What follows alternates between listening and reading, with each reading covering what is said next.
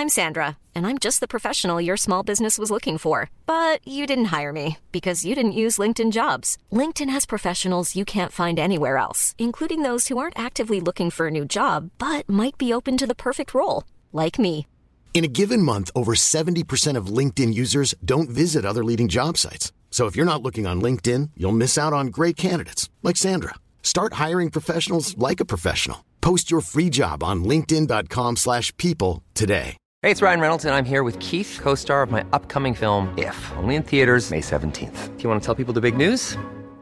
All right, I'll do it. Sign up now and you'll get unlimited for $15 a month and 6 months of Paramount Plus Essential Plan on us. Mintmobile.com/switch. Upfront payment of $45 equivalent to $15 per month. Unlimited over 40 gigabytes per month. Face lower speeds. Videos at 480p. Active Mint customers by 531.24 get 6 months of Paramount Plus Essential Plan. Auto renews after 6 months. Offer ends May 31st, 2024. Separate Paramount Plus registration required. Terms and conditions apply if rated PG.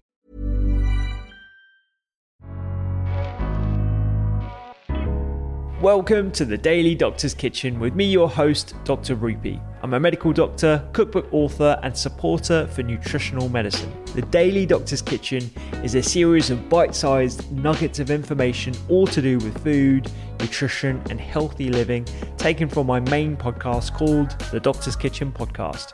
And if you want to learn how to eat well every day, check out my recipes, books, and free newsletter at thedoctorskitchen.com.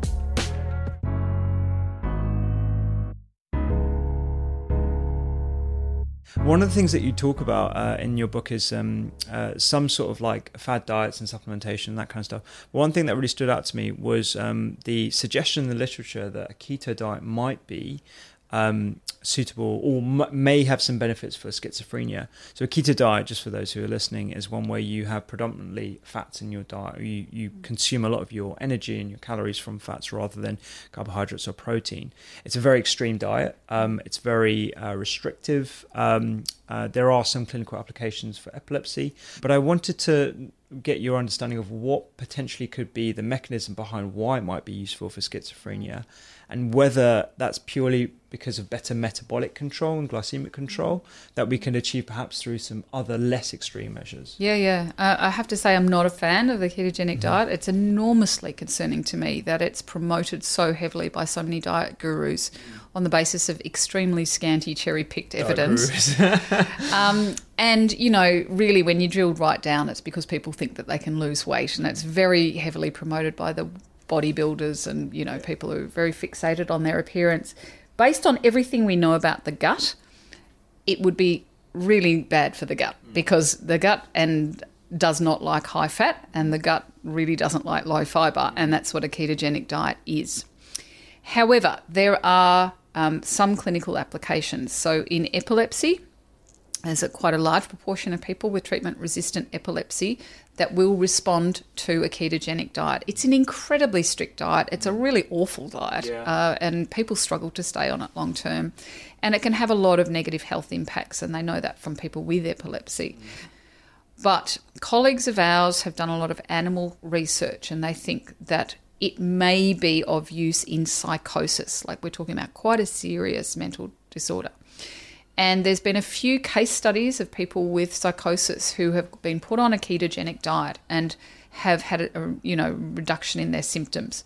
Now, because these happened in the States, we don't know if that's just because they stopped feeding them junk food there's a whole lot of reasons why that might have happened. Yeah.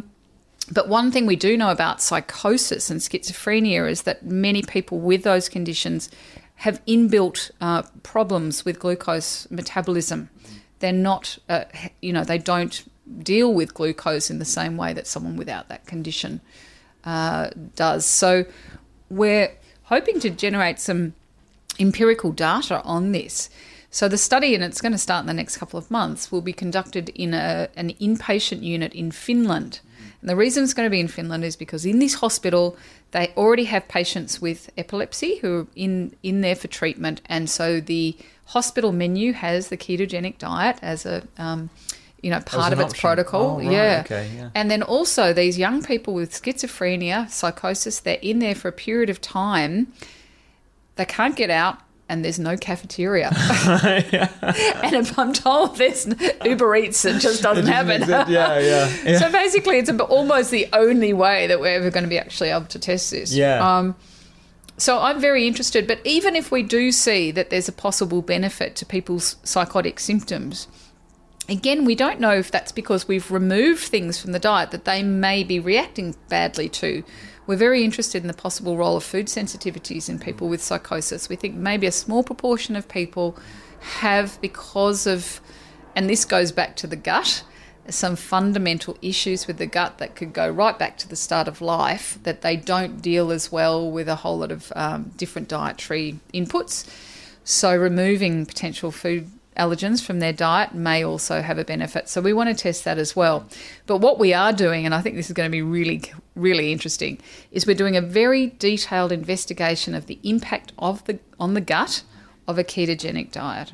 Now, this is our modified keto diet that has less saturated fat, more mono and polyunsaturated fat, avocados and nuts and fish and that sort of thing. But it's still a really strict ketogenic diet.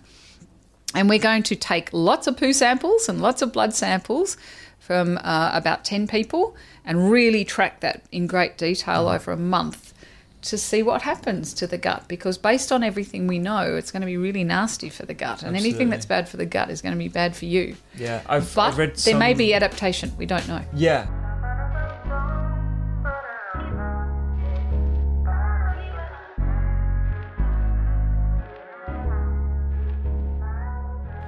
I hope you enjoyed today's Daily Doctor's Kitchen. The Doctor's Kitchen podcast is where I discuss multiple topics around nutrition, medicine, and well-being with experts and researchers from around the globe, so do go check it out. And my latest cookbook is 321. 3 portions of fruit and veg per person, 2 servings per recipe, and all using 1 pan. Find me on social media at doctors_kitchen and sign up for recipes every week at thedoctorskitchen.com. I'm Dr. Rupi. Have a beautiful day.